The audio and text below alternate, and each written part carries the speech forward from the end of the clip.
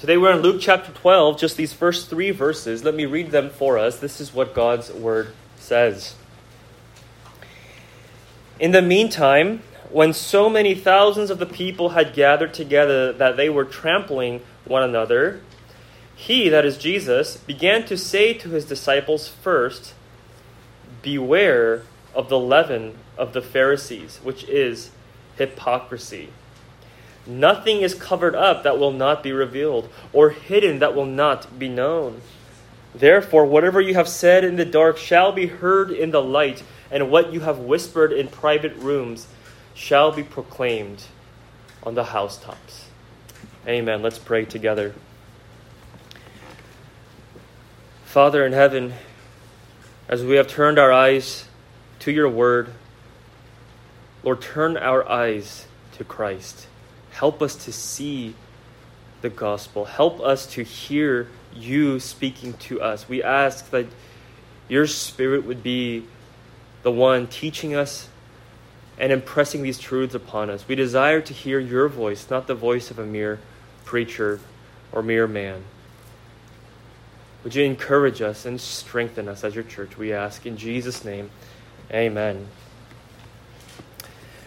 In times such as these, as our society is growing increasingly opposed to biblical truths, it's tempting to believe that the greatest potential threat to the church is something external, some outside force that could infringe upon the well-being of God's church. And no doubt these external dangers are indeed troubling.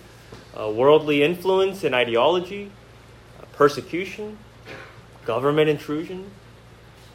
But as concerning as they may be, if you study the New Testament carefully, you'll notice that the greatest threats to the church have always been internal.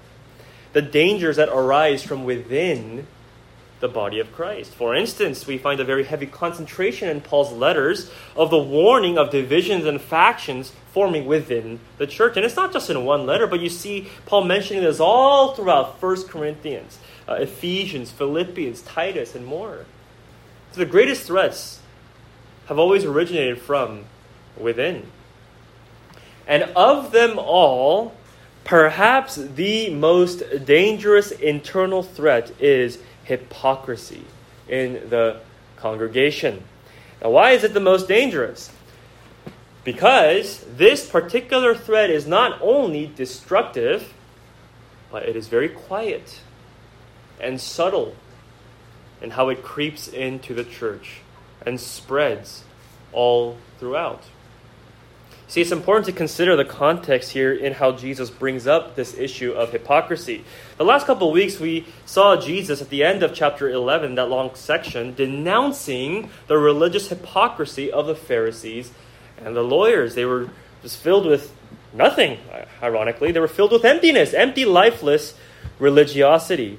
And here at the beginning of chapter 12, it says that meanwhile, as so many thousands of the crowds had gathered together to the point where they were trampling over each other, Jesus began to say to his disciples first, "Beware of hypocrisy." Now, there are 2 key observations here. First is to notice how this warning is not directed to the general populace of the vast crowd of people, but there is a clear contrast between the outside world of the thousands of people gathered out there versus the much smaller circle of those who are Jesus' disciples to whom he directs this word of caution. This tells us that the scope of Jesus' concern is within the community of his people. It is a danger internal to his church. Secondly, if you really keep in mind the context, it's quite remarkable that this was the most urgent concern on Jesus' mind. Because we left off at the end of chapter 11 with the Pharisees and scribes and lawyers fuming with hostility at Jesus' words, and verse 54 described their belligerence in almost serpent-like fashion, that they were determined to hunt Jesus down as though they were bloodthirsty predators, which they, of course, eventually proved themselves to be by scheming to successfully crucify him on the cross.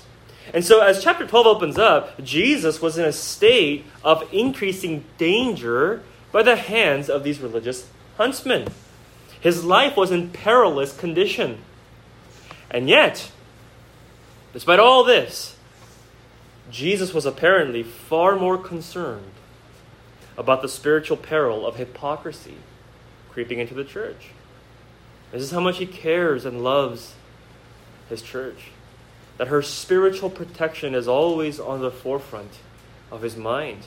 But not only that, this also shows just how deadly hypocrisy really is. It is spiritual cancer in the body of Christ. And just like what makes cancer so lethal, hypocrisy often goes undetected until its late stages when it has already wreaked havoc within the body. Hence, Jesus describes hypocrisy with the imagery of leaven, the leaven of the Pharisees, he calls it.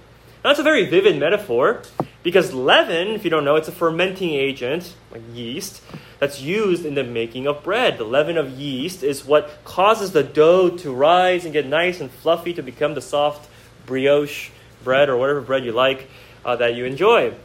And without leaven, if there's no leaven, you would just end up with a very stale, flat bread that tastes like cardboard. It's kind of like the ones that we take for communion.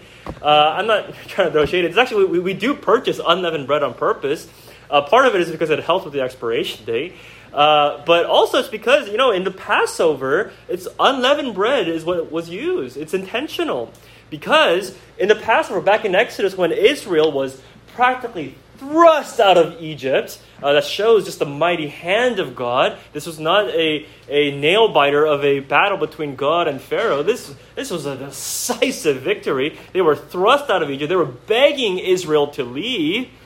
And because of that, there was no time to bake nice, fluffy bread because you need to give time for yeast to spread and leaven the whole lump of dough. And so to commemorate the swiftness and the potency of God's saving power to deliver Israel out of Egypt, God instructed them to celebrate the Passover with unleavened bread. And of course, when we take communion, we're commemorating the ultimate Passover of Christ as our Passover Lamb, who has absolutely crushed the power of sin and condemnation and freed us from its dominion by his death on the cross. But I bring up this point about unleavened bread in the Passover because it helps us to understand the nature of leaven and how the process works. It is slow and it gradually spreads over a long period of time. It's something that happens under the hood, so to speak.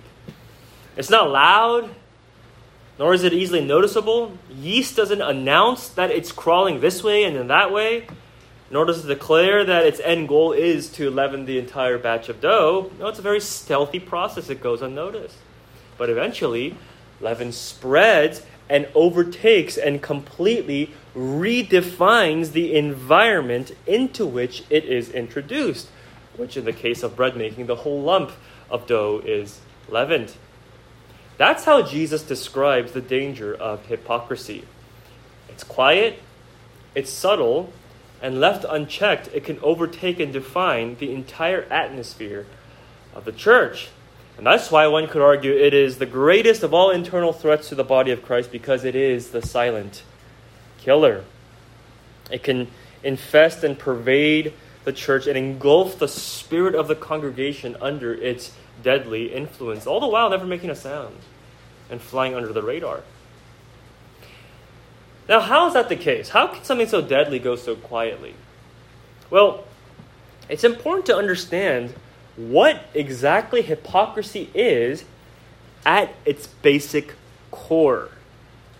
Now, I think hypocrisy is one of those words where we can probably identify examples of it better than we can articulate the actual definition of it. But here's a simple way to define it, okay? Hypocrisy is putting up a front. It's pretending to be someone that you're actually not. Now, the word hypocrite was originally a theater term because a hypocrite was a play actor in ancient times. And back then, they would wear masks to act out a part for a play. And probably they had multiple masks because maybe they were going through some inflation and economic downturn, and they had to cut some of the other actors. And so one guy had to play 10 parts, so he had 10 masks. and he would put the different masks on and play the whole thing by himself. But you see, when we call someone a hypocrite today, what we're really saying is that they're putting on a mask, a fake exterior. Who the person appears to be on the outside doesn't match who the person really is on the inside, because what you see on the outside is just a public persona and a front that they've put on to appear a certain way, but that's not who they truly are underneath the veneer. And so that's the basic core definition of hypocrisy. Now, here's the thing. When we hear the word hypocrisy or hypocrites in the context of the church, as it pertains to a Christian, my guess is that many of us probably think of the most blatant and flagrant form of it, because it's the most easy to identify.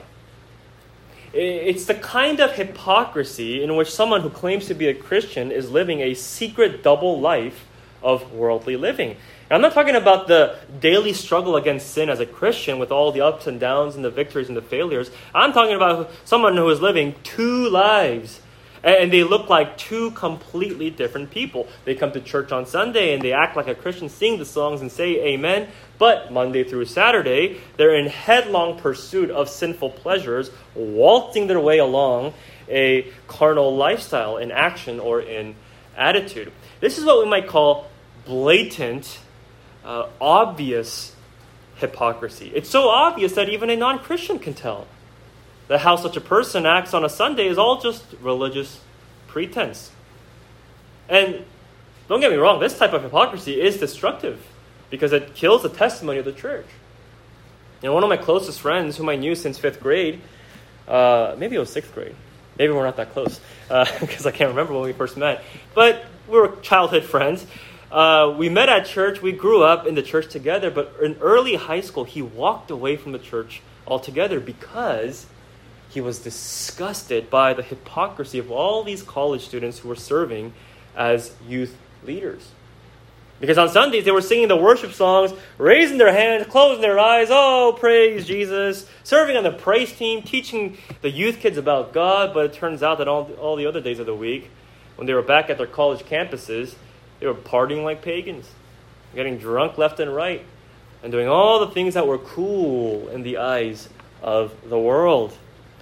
And when my friend found out, he was so stumbled in his conscience by these youth leaders that he once looked up to, that he walked away from the church and never looked back. Because it turned out that all the sincerity and passion that he saw in them, it was a bunch of religious play acting. And so the testimony of the gospel was tarnished. It was made to look like a big sham, and it destroyed a young soul. And it's been almost 20 years since then, and I can tell that to this day the scars are still there, keeping him from seeing the undefiled truth of the gospel. And you see this kind of overt hypocrisy in a lot of places. And I remember when I was in college, there was a church that many of the students who attended campus ministries, many of the students had attended. And my goodness, this church, it was known as the hangover church. That was its claim to fame. That a large number of its members would party their brains out on Saturday night, get drunk like sailors, come to church Sunday morning to do the whole worship thing, and then to cap it off for lunch fellowship after service, they would all go and get a nice hot cup of soup because they were so hungover. Rinse and repeat every week. Now look, this is laughable hypocrisy. Okay, there's such an insulting inconsistency that it makes a mockery of Christ. And the unbelieving world laughs at the dead religion that is so obviously apparent. And such blatant hypocrites would do well to take heed to Jesus' words in verse 2, nothing is covered up that will not be revealed, or hidden that will not be known. Therefore, whatever you have said in the dark shall be heard in the light, and what you have whispered in private rooms shall be proclaimed on the housetops. And hypocrisy is plain foolish because God sees it all. You can't fool God.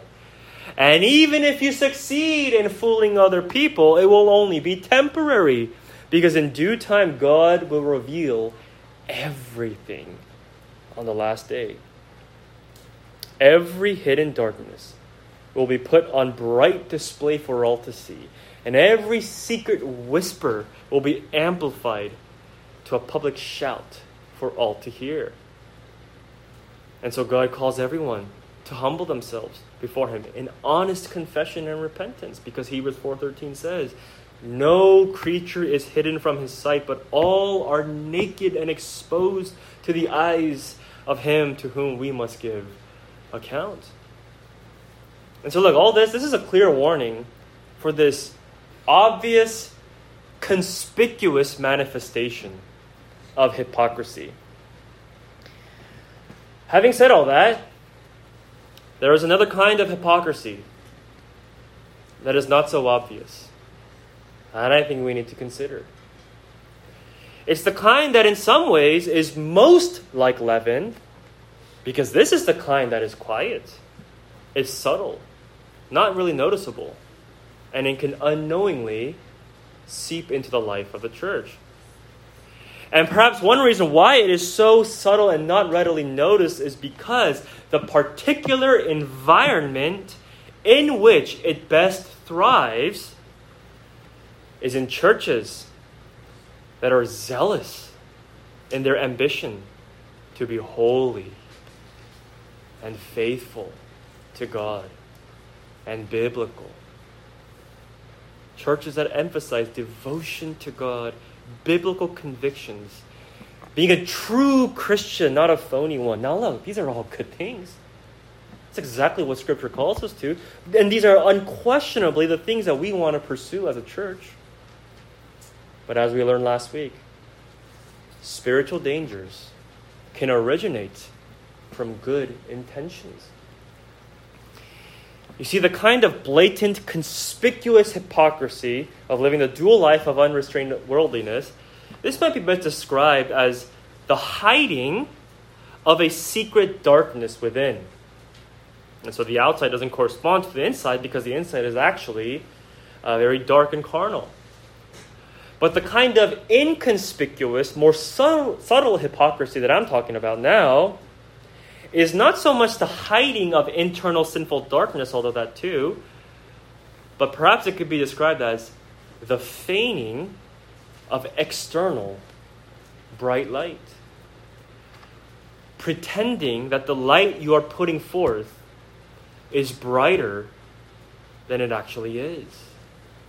That is to say, it is putting up a front that you are more holy than you actually are. And they're really the same thing. They're just two sides of the same coin. It is just as much hypocrisy to feel the need to present ourselves as more put together and more godly than we really are, as it is to live a secret double life of carnality and open rebellion. Because the basic definition of hypocrisy holds true in either case, that the inside doesn't match the outside. But you can see how and why this subtle kind finds its breeding ground, especially within the walls of a church that stresses holiness and biblical fidelity. Again, don't get me wrong, those are good things and they're the right objectives. It's what God commands of His people. Be holy, for I, the Lord your God, am holy. And we're not only to hear what the Bible says, but to actually do it. But here's the issue. In the midst of a world opposed to biblical values, and in the midst of many churches that have diluted the Bible's message and allowed sin to fester and are perfectly fine with fostering phony Christians, it is very tempting to want to overcorrect by preaching the demands of holiness hard and making that the main and constant message from the pulpit. Because you want to make it crystal clear. This is the true cost of discipleship. This is biblical Christianity. It's not a passive, casual Sunday affair, but Jesus demands your utmost devotion and obedience and holiness your whole life. And again, that's all true. Amen. But first of all, if all these commands of Scripture, the imperatives of the gospel, are thundered down from the pulpit and take full center stage to the neglect of the blessings and promises of the gospel, all the indicatives of what God has done and completely fulfilled for the Christian, then you inevitably end up turning the gospel upside down on its head. And the totality of the Christian life and the whole tenor of the church becomes almost exclusively about everything God requires of us, all the things that we must give to God, and it fails to capture the gospel spirit of Romans 11:35. Who, this rhetorical question, who has given a gift to God that he might be repaid? For from him and through him and to him are all things. If you lose sight of this paradigm of the gospel, then as we saw last week, it quickly degenerates into Pharisaic legalism, where we must constantly earn and maintain God's favor by how well we obey. And secondly, and very importantly, if the primary focus on the imperatives is on the imperatives of the gospel, which as we've discussed leads to the mindset of graceless obedience, then the church's welfare is now being measured by the spiritual performance of the members. Especially because such kinds of holiness churches are fueled by reaction and comparison. Because remember, there are all those unfaithful, unbiblical churches, they're all out there, but we're a holy, faithful, biblical church. We have true, faithful Christians here. And you can tell because we know our Bibles, unlike others who don't know their Bibles that well. We're devoted to the church, unlike all those other non-committal, consumeristic Christians out there. We take sin seriously and we put it to death, unlike all those other people who do not take sanctification seriously.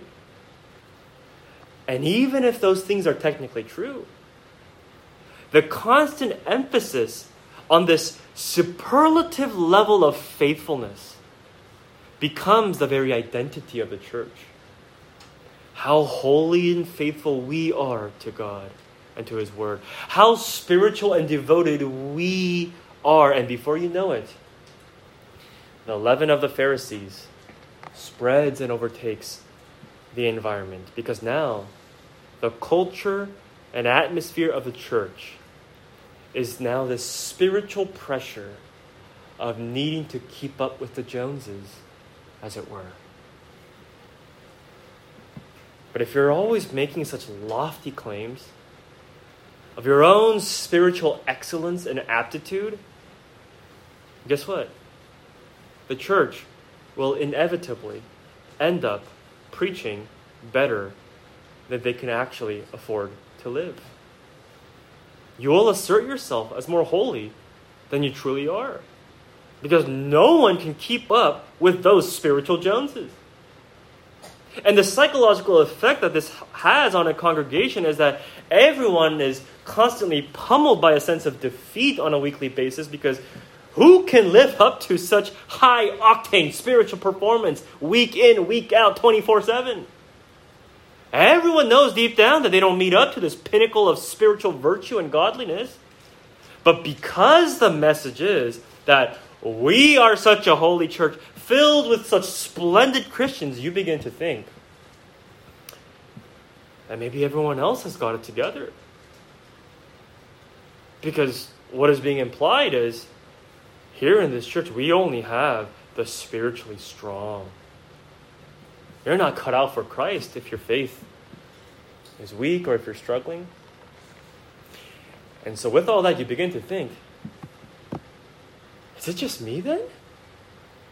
Maybe it's just me who doesn't feel so spiritually strong all the time. Maybe something's wrong with me because, The pastor is always up there preaching his face off about how if we say we're Christians, we better be living holy lives that are unstained by sin in order to glorify God, and all this lofty language. And it's not that that pursuit is wrong per se, but it's that the preacher makes it sound really easy to accomplish, judging by how much he's foaming at the mouth about it all the time. But truth be told, in reality, it's actually kind of difficult, isn't it?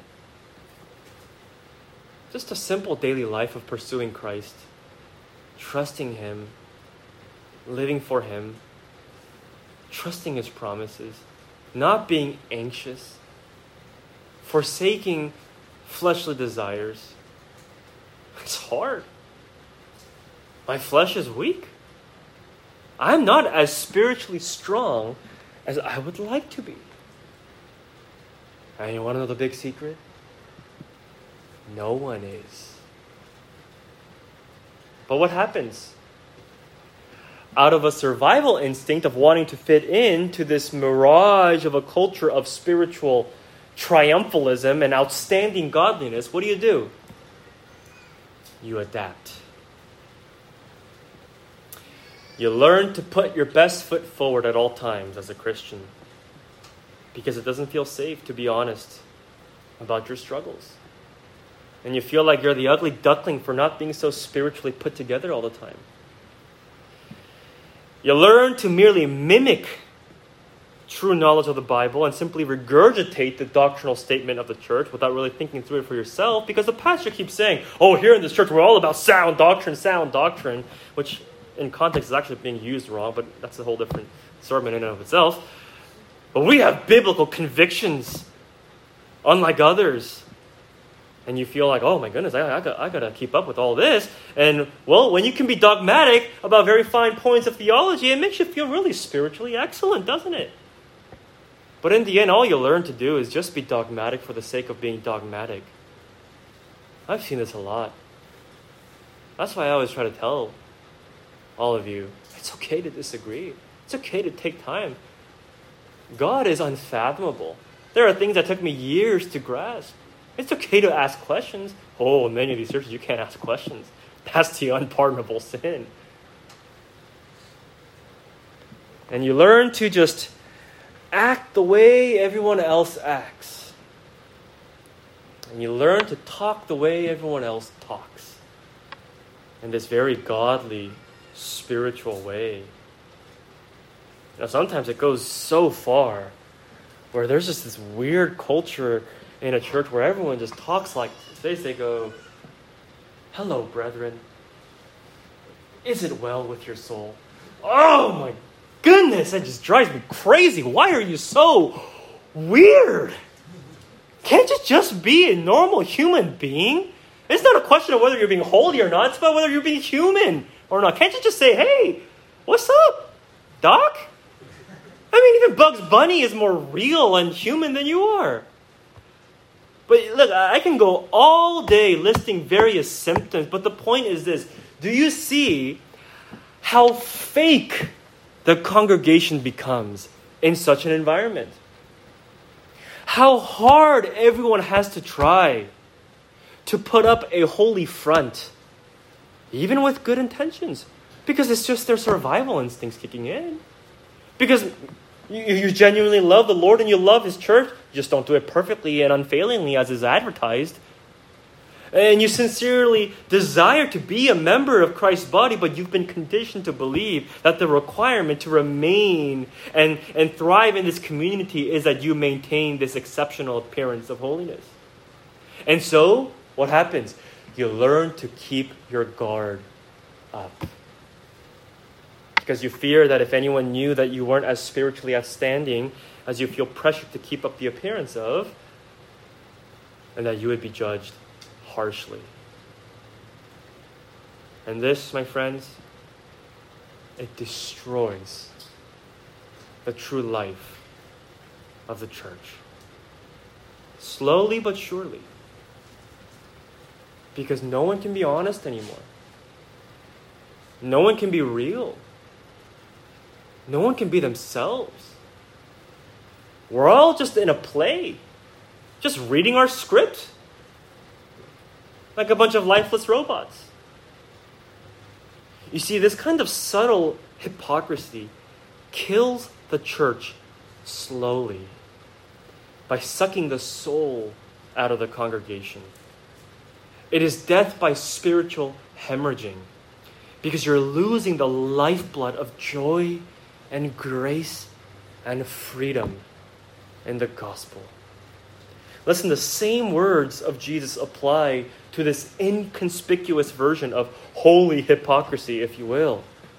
Verses 2 and 3 are just as pertinent, because what we need to constantly remember is this: God knows everything. He knows that none of us are strong. He knows how weak and frail and fragile our faith really is. He knows our daily struggles.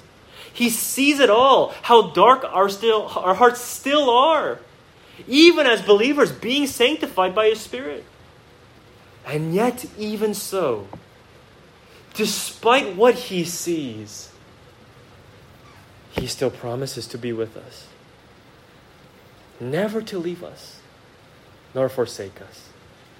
And you can come to Him bringing your sin in honest confession, asking for forgiveness and restoration, and He will never refuse you, ever, because He is the Savior and Sanctifier of sinners, who is not only able but willing to touch and embrace the unclean. And hasn't Jesus demonstrated that for us, in being willing to become unclean as He made contact with the leprous man? And when you come to Him, He will always lavish with grace upon grace and cleanse you time and time again, because Christ has taken on every uncleanness upon Himself. See, that is what makes the gospel so precious and beautiful and liberating, that we don't have to put up a front with God. We can trust His grace, that He clothes us in our nakedness, that He covers us in our shame, because He has done so once for all through Jesus Christ, His Son, who for our sake, He hung naked on the cross, bearing the shame and scorn of our sin. There is no need to pretend to be holier than we really are before God, because God does not relate to us on the basis of how holy and obedient we are in and of ourselves, as though that were even possible. God relates to us on the basis of Himself, of His gracious self, according to the inexplicable goodness of His sovereign grace in setting His love upon us before the foundation of the world, before we would ever choose Him, before we had ever done anything good or bad. He reveals that grace to us in Christ, who died for us, not while we were such godly people, but while we were ungodly and dead in sin. And if that infinite love was manifested on the cross while you were still a rebellious orphan, lost in the darkness of sin, what makes you think that He would abandon you now, having adopted you as His child? What makes you think that your present weakness and struggles with sin would suddenly disqualify you from the grace that met you in your darkest hour in the first place? You see, our propensity to put our best foot forward before other people, it stems from our propensity to put our best foot forward before God. And we do that when we have lost sight of the gospel. But you see, the grace of God not only protects us from hypocrisy, it disarms us of it. Because the gospel reassures us, the fearful, insecure little children that we are, that it is safe to put down the fig leaves and entrust our naked selves to the one who clothes us with the spotless holiness and righteousness of another, namely his Son, whom he sent to cleanse us from all our unrighteousness, which is the honest truth of what we all are apart from him. If you're here this morning and you have not turned to Jesus Christ by faith, come and find your refuge and safety in him. Confess to God that you are a sinner because he knows everything already. You can't hide from him. But the good news is this: you can't hide from God, but you can hide in God. You can come to him, and he will cover all of your unrighteousness and sin and shame, because that is why Jesus suffered and died, to take on the condemnation and punishment we all deserve as sinners. This is the gospel. It dispels any need for religious pretense. The grace of God is the only cure for all kinds of hypocrisy. In church, may this teach us something about what true holiness is, and what a truly holy church looks like. The holiest church is not the one in which the congregation is filled with people who have little to no issues and no real struggles with sin. I'm sorry, but that doesn't exist on this side of eternity. But the holiest church is the congregation who know themselves to be not so spiritually strong, who are all so aware of their weaknesses, who are poor in spirit, and chiefly that they, more than anyone, believe the promises of the gospel and entrust themselves into the gracious heart of God. They cling to Christ each and every day for dear life. And what that produces is a very soft-hearted people who are filled with humility and gratitude. There's hardly a hint of judgmentalism to be found in such a congregation, because everybody, each individual person, is preoccupied looking into their own hearts and being constantly aware of how much grace God has shown them and is continuing to show them. And so when they see their brother or sister struggling in sin or in unbelief, rather than pouncing on them with rebuke and harsh correction, they immediately feel overwhelming compassion, fully understanding how difficult is the fight of faith, because they know it all too well themselves. And they have a deep desire to reassure one another of the sweetness of the gospel, especially in the moments of weakness and failures, so that they too might be restored and lifted up by the grace of our Lord Jesus that really upholds all of us. You see, the grace of God produces the most wonderful atmosphere in the church, in which as brothers and sisters we can feel safe to let down our guard and be real with each other. We're all struggling in one way or another, but God has given us each other that we might struggle together and encourage each other along the race of faith to keep running by the grace of God that enables us. And so, church, may God protect us from this folly of hypocrisy. And may He help us to be a church that is immersed in the gospel of His never-failing, never-changing grace. Let's pray together. Our gracious and merciful Father, thank you that even through this backdrop of the dire warning of the leaven of the Pharisees, you have reminded us of the exceeding goodness of your grace. Lord, we ask that you would help us all to search our hearts as you search it by your Spirit, and to humbly come before you, clinging to your grace, and as a result, experiencing richer portions of your love, as we are amazed that you would continue to show such grace and sustain weak-faithed people like all of us.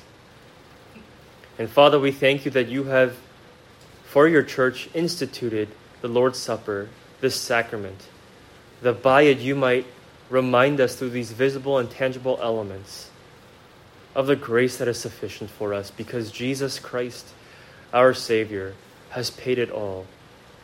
We thank you for giving us this regular reminder, and we ask that you would set apart these ordinary elements to minister your grace to us, and that by it we might be reassured of the kindness and love that is always abundant for us. We ask this in Jesus' name. Amen.